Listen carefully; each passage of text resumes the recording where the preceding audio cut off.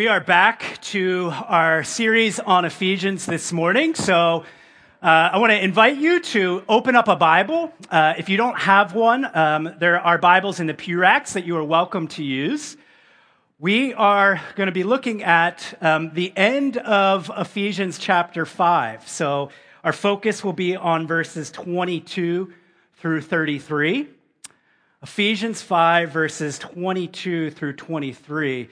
Actually, in a few moments here, Barb Duzak is going to come up and read the passage, and she's going to start before that for context. But our focus, as I said, will be on verses 22 through 33. So since September, I believe, we've been working our way through the letter to the Ephesians written by the Apostle Paul. The reason that we chose to do this is because we introduced a new vision back in September. And what we said was this vision is grounded in Ephesians. And so we've been exploring our vision together by walking through this book of the Bible. And here's the big idea, the main theme of the book of Ephesians. God is uniting all things in Jesus.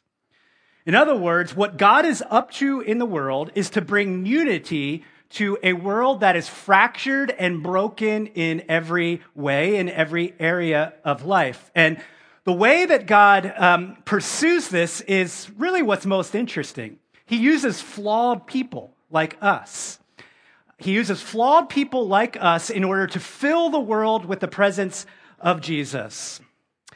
Ephesians 4, when we hit that point in the book, we've been talking about this, represented a transition in Paul's thought. You see, the first 3 chapters of Ephesians, what Paul was doing was giving us an overview of God's big story of redemption. He was walking us through the story, teaching us, giving us rich theology, if you will. And then, starting with chapter 4, the transition is that Paul now wants to take all of that rich theology. He wants to now take that grand story of God and inform our lives with it. In other words, he wants us to learn how to embody, how to put into practice all that we learned in the first 3 chapters. Now, verses 18 through 21 of this chapter, chapter 5, is one long sentence in the Greek. I think it was 2 weeks ago that we really studied this. Be filled with the Spirit is a command that Paul gives. And that command is followed by 4 participles: addressing one another in song, singing to one another, singing to the Lord and making melody with your heart, giving thanks always and for everything, and finally submitting to one another out of reverence for Christ. That's verse 21. Verse 21 is a transitional verse in this chapter. It's a bridge between 2 sections. It sets the stage for the rest of Paul's instructions that he's going to give into chapter 6.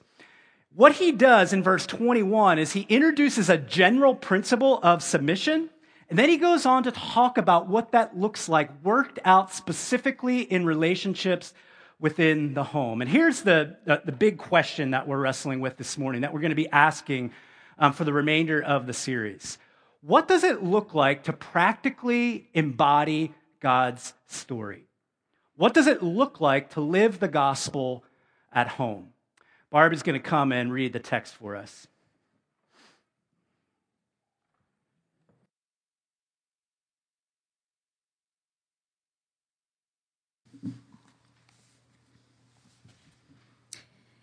And do not get drunk with wine, for that is debauchery, but be filled with the Spirit, addressing one another in psalms and hymns and spiritual songs, singing and making melody to the Lord with your heart, giving thanks always and for everything to God, the Father, in the name of our Lord Jesus Christ, submitting to one another out of reverence for Christ.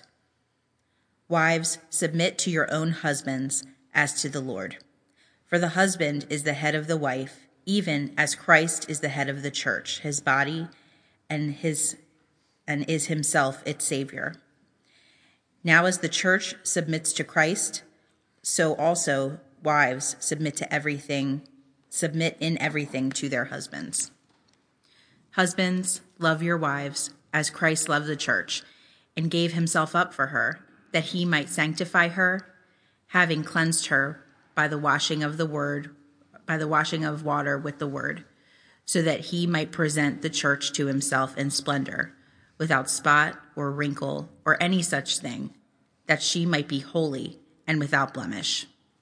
In the same way, husbands should love their wives as their own bodies. He who loves his wife loves himself.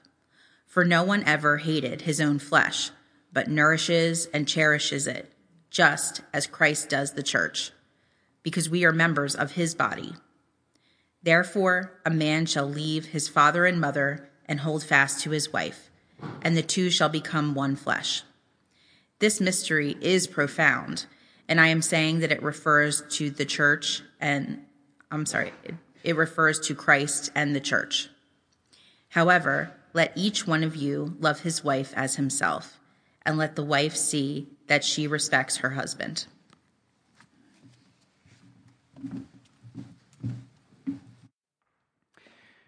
You don't need me to tell you that this is a difficult passage. One of the reasons that it's difficult is because we bring all kinds of assumptions to the text. Whether we consider ourselves conservative, whether we consider ourselves progressive, the reality is that we bring all kinds of cultural assumptions to the text. And what we want for this morning is for the Holy Spirit to have space and room to work in us, to bring the truth to bear on our lives so that we might be transformed. So I'm going to pray to that end. Let's pray together. Holy Spirit, we pray that you would open the story of redemption to us this morning. I pray that you would invite us in. I pray that by your Spirit, you would empower us to want to live faithfully under this story. Your word is good. This passage is good. Show us how it is good for our lives, for the church. And I pray that you ultimately would point us to the gospel, the good news of Jesus and how it transforms our lives, even the world. We pray in and through his name. Amen. What does it look like to practically embody God's story? What does it look like to live the gospel at home? Those are our working questions. They're really the same question for the next 2 weeks. We're going to explore what it looks like to live in light of the gospel at home. Amy Bird is a theologian, and she says this: conversion is the beginning of a whole new life, not just an end to the old one. Let me read that again. Conversion is the beginning of a whole new life, not just an end to the old. This is very much Paul's point in the letter to the Ephesians. You need to remember that the people to whom Paul wrote were new followers of Jesus. They had been converted to the Christian faith. They had come to experience Jesus as Lord and Savior for the first time. Now, these people, as we've talked about, came from diverse stories and backgrounds. They represented different ages, they represented different genders, they represented different races. But what they all held in common was that they came from pagan backgrounds that were contradictory to the claims and truths of the Christian faith. And so what Paul is doing in this letter is he is exploring the story of God with them. He's grounding them in this story that they might make the story their own.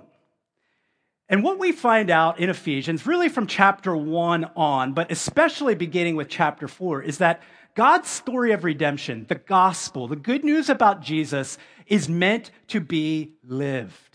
Yes, it's meant to be believed. We can't live it unless we believe it. But sometimes we place such a focus on believing it that we don't get around to living it. The gospel is meant to be lived. It's meant to be embodied. In other words, God desires for us to be participants in his story. And so what we're going to do this morning is we're going to look at the Christian vision for marriage. Next week, we'll talk about the parent-child relationship and then this business with slave and master. What do we do with that? We have a lot of hard work in store for us over the next 2 weeks. But we're exploring the Christian vision for marriage this morning. we're going to look at how God calls a husband and wife in particular to invest in each other. And this is a revolutionary vision. It's a revolutionary vision, and I hope to help make that clear this morning. As we really begin with this idea that this is a revolutionary vision, we have to understand more of the operating story in the Roman Empire of the day. When the original audience would have heard verse 21, submitting to one another out of reverence for Christ, they would have been floored. They would have been floored. Now, when you hear that verse, when you heard Barb read that verse, none of you were floored. I would have noticed if you were floored. You probably would have gotten big eyes. You would have jumped up. Some of you maybe got big eyes when you heard the word submit. But none of you, at least, were floored when you heard submit to one another out of reverence for Christ. But the original audience would have been floored. They knew all about submission from living in the Roman Empire. And they knew that submission flowed in one direction, from down to up, from the lesser to the greater. But here in that verse, Paul urges Christians submit to one another, regardless of age, gender, race, or economic status. And that word submit specifically means to place oneself under. And so in verse 21, Paul introduces this general theme of submission. It's a voluntary yielding in love. Like I said, it involves placing oneself under someone else in a relationship. Now, some would say, here's the flow of thought that I think is here from the Apostle Paul. He introduces this general theme of submission in the church, and then he goes from there to work it out in specific relationships in the church. The marriage relationship, the parent-to-child relationship, and then the slave-to-master relationship. There's going to be a lot to say about that when we get there. But this verse 21 applies to everyone. Now, some make the case that the word submit here specifically means to submit yourself to somebody who is over you. And I get that argument. And they would say that the one another part that comes after it is not talking about everybody submitting to one another. It's about what it looks like to submit to those who are over you in specific instances. But I think the way that the Apostle Paul uses the phrase one another in Ephesians means everybody is inclusive. In chapter 4, verse 2, he talks about bearing with one another. In chapter 4, verse 25, he says we are members of one another. And in verse 32 of chapter 4, he says, be kind to one another, forgive one another. These are all inclusive. And remember that this all stems back to, it all points back to, be filled with the Spirit. And guess what? All Christians, everybody in the church is meant to be filled with the Spirit. And Paul says that we are to submit to one another out of reverence for Christ. Now, the word reverence there, it means fear, but not in the sense of being scared of, but to have a holy awe of, to have such great respect for. And so Paul, we're going to see this throughout this section, he's constantly pointing us back to Jesus. He's constantly bringing us back to Jesus and the gospel. Now, remember that this is hard. Now, I actually don't need to tell you to remember that because you know that from your lived experience. When Paul says submit to one another out of reverence for Christ, you know that this is difficult. In fact, in many ways, it's the hardest thing to do because we are by nature, by our sinful nature, self-centered, self-focused, self-driven. And that's why there's a point of reference here between this submitting to one another and be filled with the Holy Spirit. You need the filling of the Holy Spirit to be able to do this, brothers and sisters. We need to be filled with the Spirit in order to submit to one another because it runs contrary to who we are in our sinful nature. We need security in Jesus to be able to do this. A radical change has to happen inside of us. In other words, we need to be converted by the Holy Spirit to Jesus and his ways. And so Paul in verse 21 introduces the general theme of submission. And then from there, he begins to get more specific to work it out in specific relationships within the home. Now, for the original audience, we're going to, throughout the series, we've been talking about the historical context of Ephesus and the original audience, and that's especially important this morning. Because what Paul does here, by speaking to the particular people and particular relationships that he does, they would not have been surprised by this. There was a thing called the household code that operated in the Roman Empire. And it went back even prior to the time that Paul was writing. Even about 400 years ago, Aristotle, some of you have heard of him before, talked about a household code. And guess what? In Aristotle's household code, he mentions the same exact relationships that Paul mentions here in Ephesians chapter 5. And this household code was essential to how the Roman Empire operated.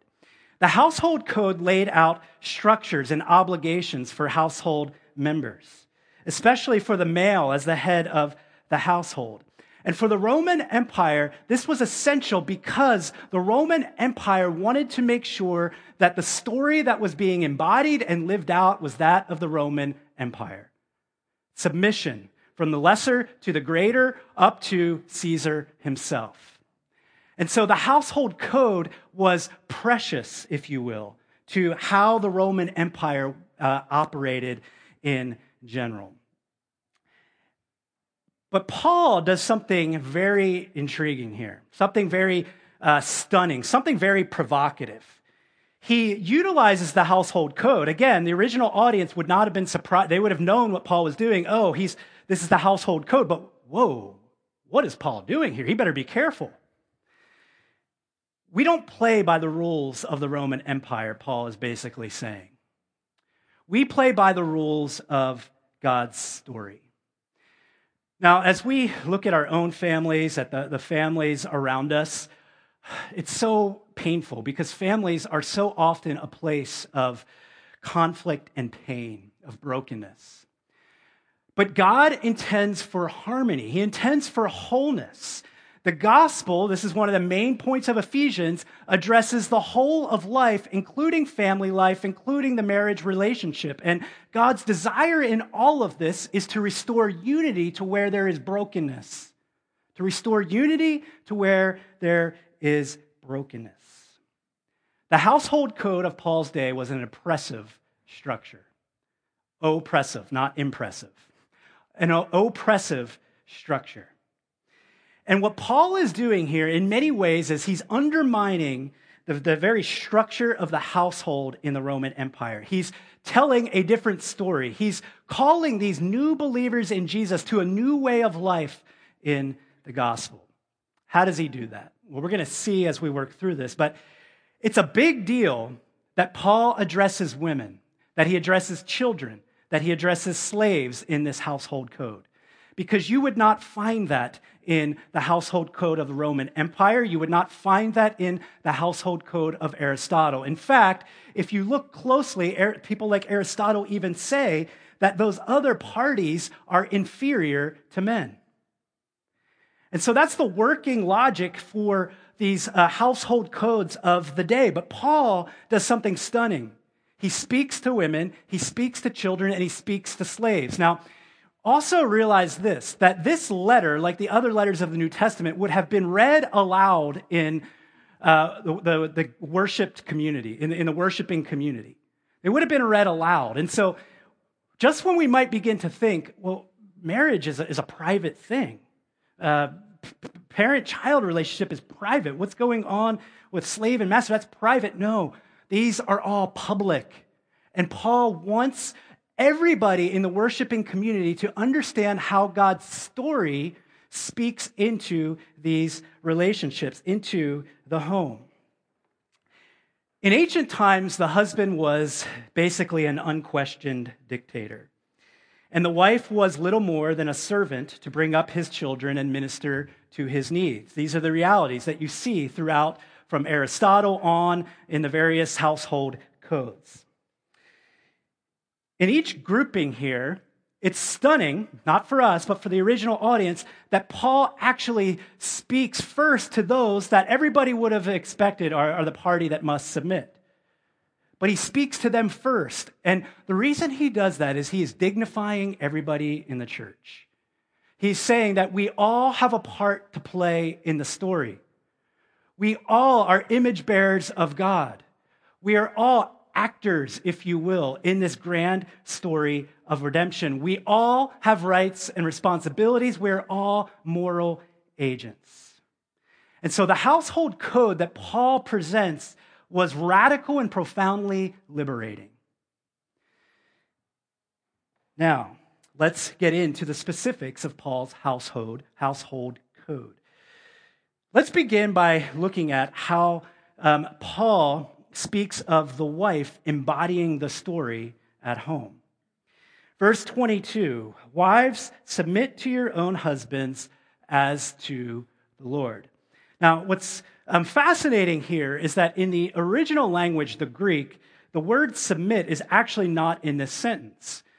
It's borrowed from verse 21. So Paul introduces the general theme of submission in verse 21, and then it's to be understood that now we're going to begin talking about how submission takes place in the home. And he calls wives to submit to their own husbands as to the Lord. Now, to me, it can't be that Paul is just simply repeating the same thing. He means something here when he calls wives to submit to their husbands. What does he mean? Well, we get a little bit of help as we skip down to verse 33. However, let each one of you love his wife as himself, and let the wife see that she respects her husband. So when Paul gets to the end of this section to summarize, he uses the word respect. So where Paul is coming from in this specific instance here in talking to wives, submission and respect seem to be on the same level. He's calling wives to submit or to respect their husbands. Now, notice it says to your own husbands. Paul is not calling all women to submit to all men, outside of the fact that in verse 21, he calls all Christians, in a sense, to submit to one another. That is true, but he's not calling all women to submit to all men. He specifically, explicitly says, to your own husbands, as to the Lord. As to the Lord. That's a key phrase there. Because Paul, time and time again, throughout the New Testament, throughout this letter, and throughout this household code, is going to keep bringing it back to Jesus. He's going to keep bringing it back to the gospel. Jesus is our relational model. Jesus is the one that we look to. We don't look to our culture to be informed on how to live out the Christian faith. Ultimately, we look to Jesus. Marianne May Thompson says that this does not imply blind assent to a husband's every wish and whim. It is rather the response of Christian character spelled out in the previous section. Submit, respect, honor. This is not something that is to be dominated by the husband. It's not something that is to be required by the husband necessarily. The whole point here is that this is a voluntary submission, that these moral agents are exercising their will to do what God calls them to do in the power of the gospel. So, what does this mean? Does this mean that wives should be in the home cooking, taking care of the kids, waiting on their husbands? If we say yes, we have to be aware of the fact that we are reading cultural constructs into the text. It's really interesting to me, having traveled to West Africa in two different times, that the way that roles and responsibilities get worked out in the home are inevitably very different, generally speaking, than in the West, and particularly here in America. Notice that Paul does not go into detail about how these roles are to be worked out specifically when it comes to responsibilities. It requires wisdom. I know, that's hard. We don't like that We want to be told, there are many places in the Bible that this applies to. We want to always be told exactly what to do and how to do it, but God rather gives us wisdom, and he fills us with the Spirit to navigate these things in life. Part of this is that we have to, a few years ago, I preached a sermon series on marriage called The Strategic Team. And it was really rooted in Genesis and God's desire for marriage. And we looked at the scope of the biblical story. But in that series, and I always talk with couples about this in premarital counseling, that we have to be careful of bringing these cultural constructs into the home. For example, I know a couple in this church for whom the husband is an amazing cook. Not going to mention names, but he's an amazing cook. I think it would be awkward for the wife to say, you know what, I'm not as gifted, no offense, she would agree with this, I'm not as good at cooking as you, but because I'm the woman of the house, I must do all the cooking, get out of the kitchen. No, they're a strategic team. They recognize the gifts that they bring, and as husband and wife, they work this out in unity. And thank goodness that's the case. I've never had the wife's cooking, but the husband's cooking is amazing. They're not blushing, so that's good. I didn't tell them I was going to do that.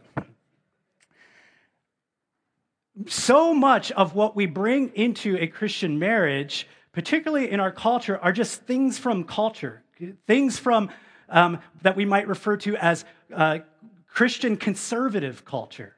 And just as we have to be aware of just blindly bringing in things from progressive culture, we have to be just as aware of bringing in things that we would, say, from American conservative culture. We want to be shaped by the gospel. We want to be shaped by the Bible. We want to be shaped by God's story. And God's story, in so many ways, does not line up with the things of our culture. And sometimes it's not even a matter of not lining up. It's a matter of the practice of wisdom, like we talked about. In my home, if I oversaw finances, it wouldn't be great. Now, but actually, I tell couples in premarital counseling that early on in our marriage, I did. And it worked because I'm really makes it sound like Katie's not organized. Katie is organized, but I am really organized, like ridiculously so. And so when we were poor, didn't have as much money, it was easier for me to have oversight of the finances. But as things grew and got complicated, we're not millionaires, we're not rich, but inevitably it gets more complicated. Katie took that over because I'm terrible at math.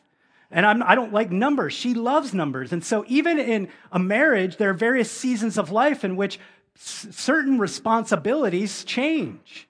That's the practice of wisdom in the context of marriage. Now, verse 23. For the husband is the head of the wife, even as Christ is the head of the church, his body, and is himself its Savior. Now, as the church submits to Christ, so also wives should submit in everything to their husbands. What do we do with that? The husband is the head of the wife, as Christ is the head of the church. Sometimes we make this overly complicated. What does it mean that Christ is the head of the church? Well, this is actually one thing that Paul talks about in detail, because look where he goes from here. Husbands, love your wives as Christ loved the church and gave himself up for her, that he might sanctify her, having cleansed her by the washing of water with the word, so that he might present the church to himself in splendor, without spot or wrinkle or any such thing, that she might be holy and without blemish. And it goes on from there. 3 times in this passage, Paul calls husbands to love their wives. Men, husbands. If you want to be a head of your household, learn how to die to yourself on a daily basis in order to uplift and empower your wife. That's what Jesus does for the church. If you are a single man here this morning and you want to go into marriage so that you can exercise rule, don't get married. Go into marriage if you want to exercise the servant leadership of Jesus, because that's what Jesus desires and that's what Jesus expects. Anything less is not following in the footsteps of Jesus. 9 verses here, 9 verses are devoted to the responsibility of the husband. We get so hung up, and I get why. We have to talk about it, the word submit, especially because that word, this text, has been abused against women in so many horrible ways throughout church history. A wife is not expected to submit to a husband that physically abuses her. That is a breakdown of the marriage covenant. And too many times there are instances where churches, where elders say that you must tell a married woman, you must stay in this married relationship even though your husband is beating you. That is horrible, it is anti-biblical, and is not the way of Jesus. But 9 verses, we get so hung up on the word submit that we don't get beyond it. But the reality is that God has much harder things to require of the husband here in this passage. 3 times in these verses, the husband is told to love. And what does that love look like? Laying down your life for your wife. Sometimes I hear application of this passage, and it says that, something like, if your wife ever finds herself in danger or in a crisis, it means that you are willing to sacrifice your life for her. Okay, sure, fine. But that's not the specific instance that's on Paul's mind when he's writing this. He's talking about day in and day life in the home. Sacrificing yourself for your wife on a daily basis in order to demonstrate the love of Jesus. As I said, Paul keeps bringing this back to the gospel. For the husband, for the wife, for all these parties, he keeps bringing it back to Jesus, because the way that this is supposed to work is that the home is kind of like this stage. It's a theater. And we're all meant to step up onto the stage and to play our parts well in order for God's story to be known by the world. And as we play our parts well, the various parties and the world itself comes to know the beauty and glory of Jesus. And so a husband is meant to empower his wife to know the love of Jesus more deeply, and the wife is meant to do the same thing. It's this beautiful dance, if you will. I'm terrible at dancing. I can't believe I just used that example. When Katie and I go to weddings, I'm the person who sits at the table when literally sometimes everybody else is up dancing, and then the music slows down and I know what's coming. She's going to ask me to dance. But I sacrifice for her, right? I do it. But as we dance, and I'm not good at it, I have to try. I have to try to cooperate, because if I don't, the dance can't work. And that's how it is with marriage. A woman who is, a wife who is respecting and submitting to her husband in the way that God intends, should cause a husband to want to sacrifice himself more for her. A husband who is sacrificing himself for his wife is meant to cause a wife to want to respect and submit to him. This is the way of the gospel. The design is for people to become who God intends for them to be. It's unity. It's wholeness. So Paul devotes 9 verses here to the husband. That's 3 times more space than the duties that he presents for a wife. And the appeal here is really to abandon self-centeredness. That's the appeal, to abandon self-centeredness. And this is so hard. I'll say more about that in a few minutes when we wrap up. The husband and wife are called to distinct things, but each has to do with sacrificial living. And of all the things that a husband is called to do, he is called to love. Verse 25, what does that love look like? Christ gave himself up for the church. Verses 26 and 27, cared for the church to promote her well-being. What Paul presents here is a husband who is singularly focused on the well-being of his wife and seeing her thrive in the good news of Jesus. Now, this would have been incredibly surprising to the original audience, because the original audience would have come in with the assumption that the head of the household is one who dictates, who is a ruler. It's all about authority. But notice that Paul, in all of his instructions, doesn't tell the husband to be more authoritative. He tells him to love, to sacrifice. That's what it means to be the head of the home. That you are one who is sacrificing yourself for the good of the home. The Bible is not talking about a domineering person who makes all the decisions himself, who suppresses his wife and prevents her from exercising gifts. That's not it at all. Last week, I mentioned last Sunday that last Saturday, Israel, our assistant pastor, passed his transfer exams to come into our presbytery. And at the end, he leaves the room and we talk about whether or not we're going to sustain his exams. And there was really no discussion to be had. We didn't. I'm just joking, we did. And then Israel comes back in, and one of the things that happens is his call, the terms of his financial package are read aloud. And he has to say that he agrees to them. You want to know what Israel's response was? The question was, do you accept this call? My wife accepts, was Israel's answer. And immediately everybody said, that's a good man. Unity. That's the goal here. Sometimes it's said that one of the ways that the man as head of the household exercises that role is that when it comes to big decisions that are being made and the husband and wife aren't on the same page, the husband has the tie-breaking vote. I mean, that could be some application that you want to bring in. It's not anywhere in Scripture, but Katie and I in our marriage have never done anything like that. When we are not on the same page about something, my view is that as the head of my household, I have to do what it takes to figure out how to bring us to a point of unity. I mean, it's the same principle at leading an elder team. That when we're making big decisions, we want to have a unanimous decision. And so as the leader of the elder team, it's my role to figure out how to move us toward unity. And guess what that always requires? It always requires that we give up something. It requires that we give up something. It's hard. I don't like it. I want to do things my own way. And there are times where Katie says, I'll let you make the decision. There have been times where I've said, I don't care, you make the decision. Not about huge things like, should we move to this state or take that job? But other things in life, I say, I don't feel strongly about this.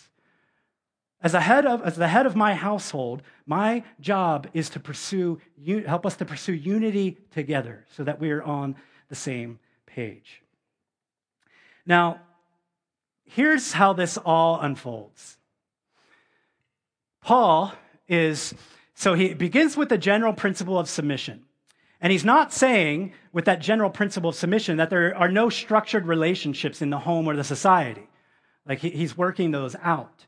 And so we can't just take verse 21 and say, oh, that means that there's no structure into the church, there's no leadership, this doesn't apply in the home. That's not the point here. But what Paul is doing is he's telling a different story. He's framing the household code according to the gospel, according to God's story, not Caesar's story. In his book, The Rise of Christianity, Rodney Stark talks about what kind of gradually happened in the Roman Empire as a result of the Christian faith taking root and spreading. He says, amidst contemporary denunciations of Christianity as patriarchal and sexist, it is easily forgotten that the early church was so especially attractive to women that in 370, the Emperor Valentinian issued a written order to Pope Damascus I, requiring that Christian missionaries cease calling at the homes of pagan women. Why?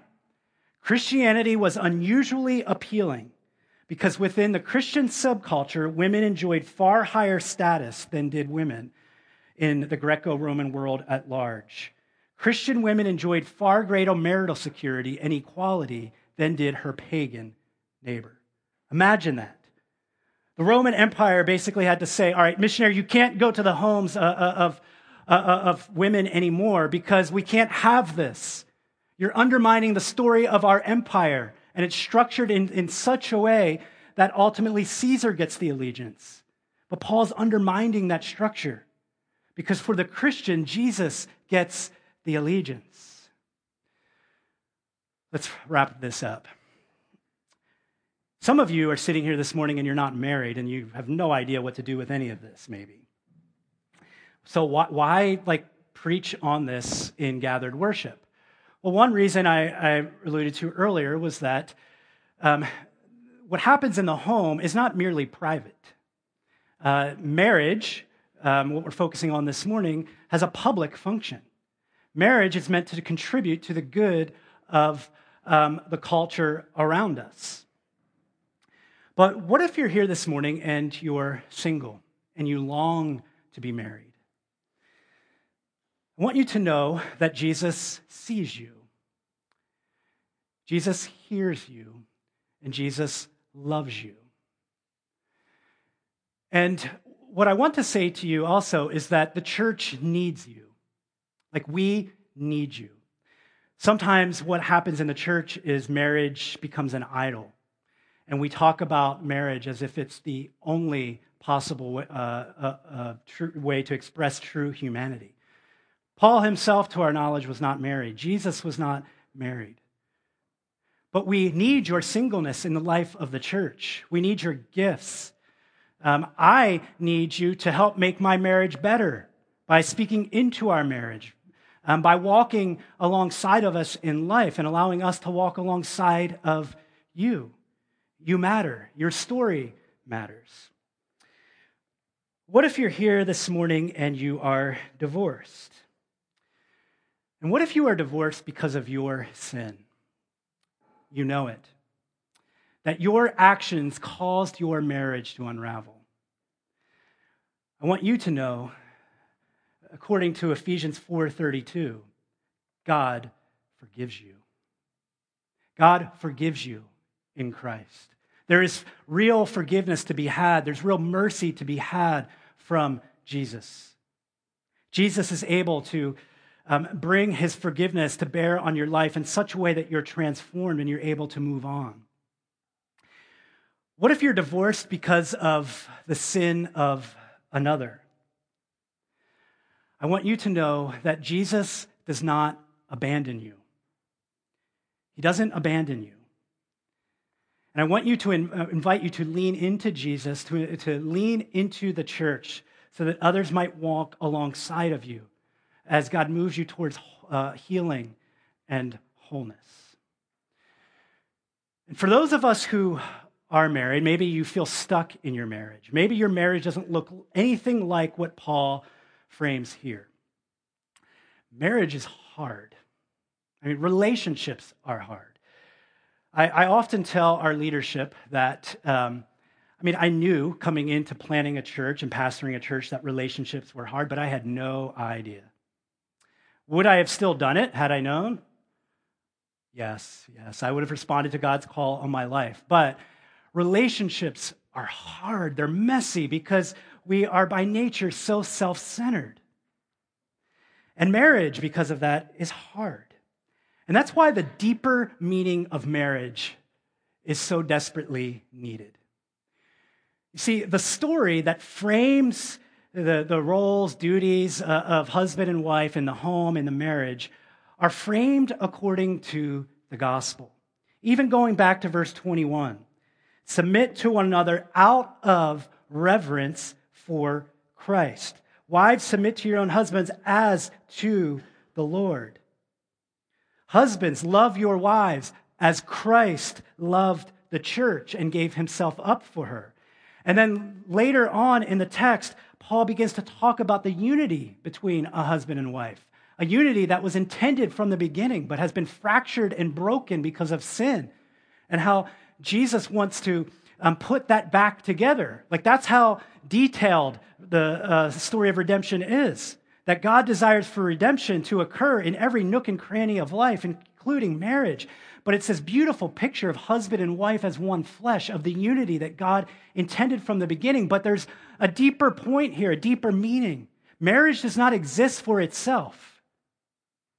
Marriage exists to tell the story of God.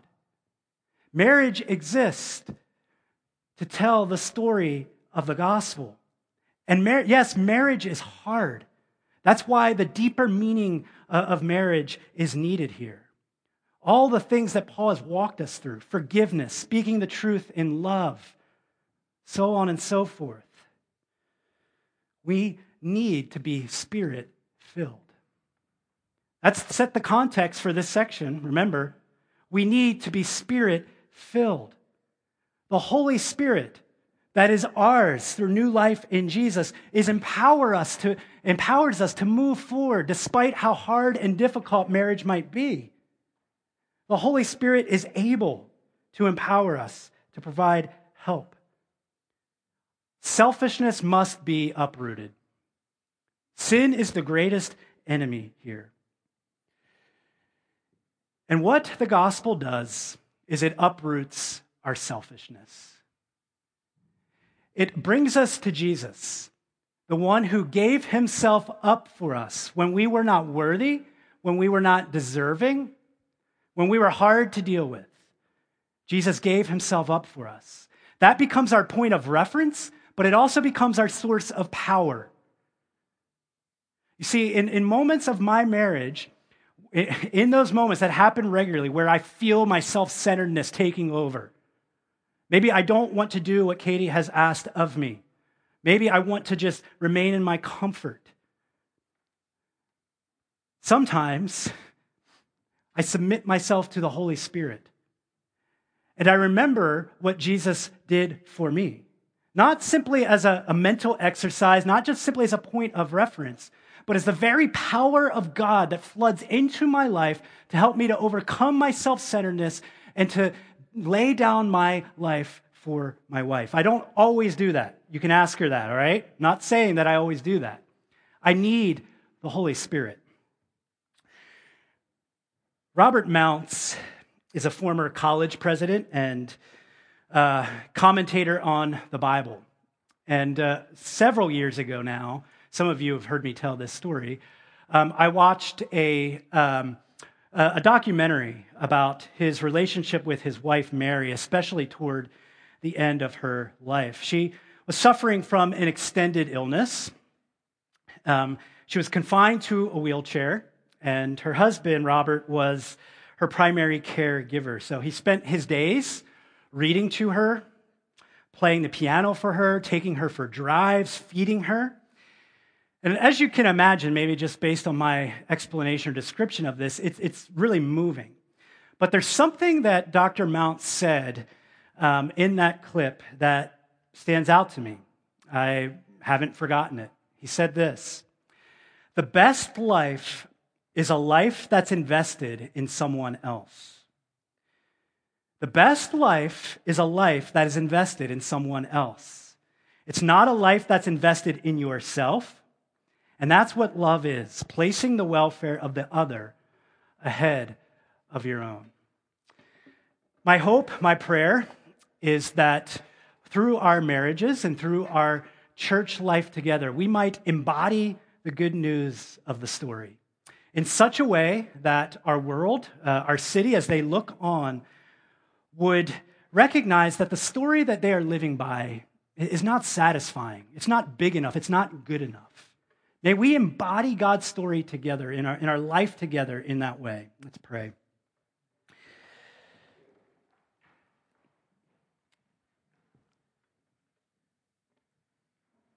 Father, we thank you so much for your word.